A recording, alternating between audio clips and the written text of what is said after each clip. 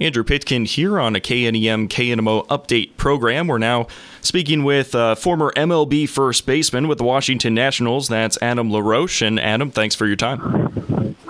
Yeah, you bet, man. Thanks for having me on. Yeah, no problem. And of course, you're associated over there with the E3 Foundation over in Fort Scott, and you've gotten a lot more press recently because of this Sherm Fights for Freedom campaign, where Anthony Sherman, the Kansas City Chiefs fullback, is giving away his 2017 King Ranch Ford F-250 to raise money for charity. So I first got to ask you, how'd this come about? Oh, man, this has been a fun one. Well, it started a couple months ago, and Anthony came down, and just to back up a little bit, he comes down quite a bit when we host soldiers into our ranch. We've got a ranch just south of Kansas City, and one of the things we do through the foundation is we bring in combat soldiers and just serve those guys for a few days at a time. And Anthony always, he'll drop whatever he's doing and grab a couple of his the players up there, and they'll come down and hang with these guys and just serve them. And he's always been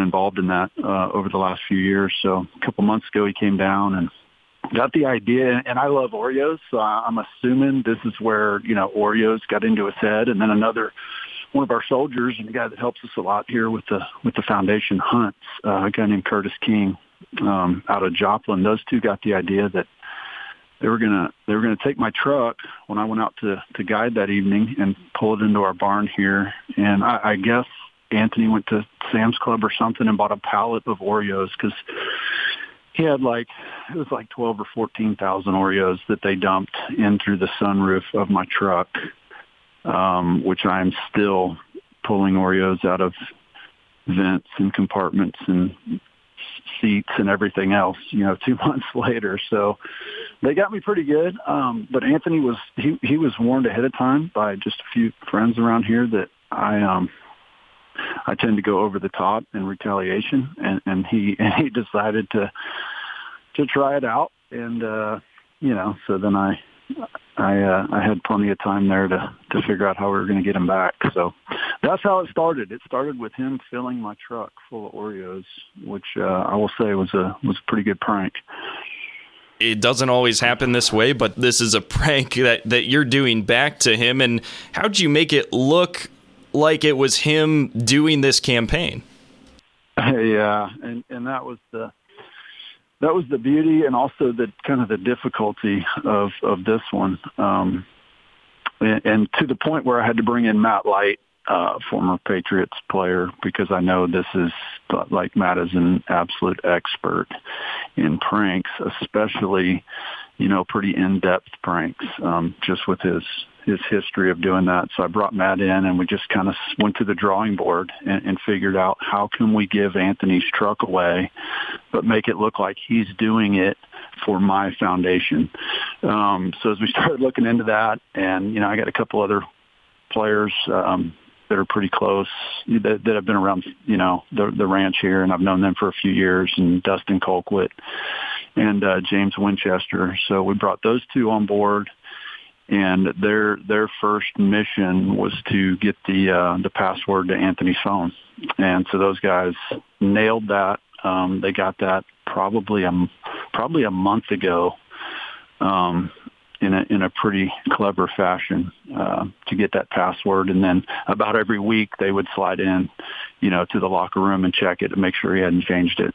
So we knew we were still a go. And then with that going on, kind of behind the scenes, we had a team of people that was building out the website, and I was reaching out to guys that I knew had really big followings and asking them, hey, when Anthony tweets this, can you guys start blasting it out? Let's get it to millions of people before he comes off the field from practice, so that he can't slide out of it. The objective there was to really kind of put his back up against the wall where he didn't have a choice other than to go through with it. And And again, so a lot of things came into play and got executed perfectly. And then I was able to send him a video, and I told one of his teammates, I said, hey, as soon as Anthony comes off the field, when he steps foot in the locker room, hand him this video and make sure he watches it, before he gets to his phone and realizes what he had just done, or what we had done for him, I should say. So the video was basically telling him, what just happened, and that he had two options. He could either look like a major jerk and basically tell the world that his truck was more important than our soldiers and the fight against human trafficking, or he could jump on the SHRM Fights for Freedom bandwagon and go be the hero that we're telling and have told everybody that he is. So it was perfect. It couldn't have happened to a better guy. And it was so easy to get his teammates involved because they all have said for years that Anthony's the guy that gets people all the time and nobody ever retaliates. Like he's done so many things in that clubhouse and obviously out of fun and, with his buddies, but it's just gone unaccounted for. So we had a lot of his teammates kind of pushing this along as well.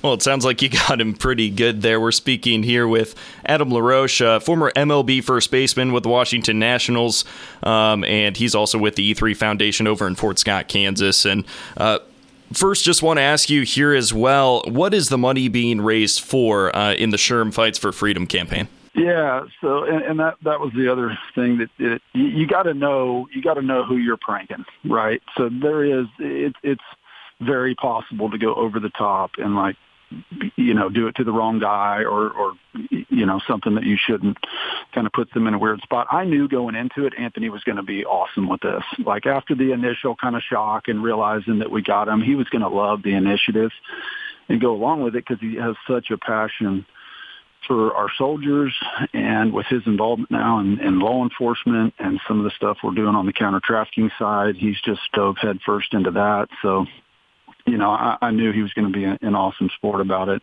and totally support it. So to answer your question, we have a broad mission of helping those in need. Two of our really specific missions are, like I said, with the soldiers and our combat warriors. And a lot of times when we have guys out, half of them might be active, half might be, retired or out for whatever reason. So we just like to bring those guys in and give them a break and a recharge and, kind of hand them the keys to the ranch and whatever they want to do. We make it available. A lot of times it's hunting or fishing or a shooting competition or just kind of create ways or create reasons to have them out here.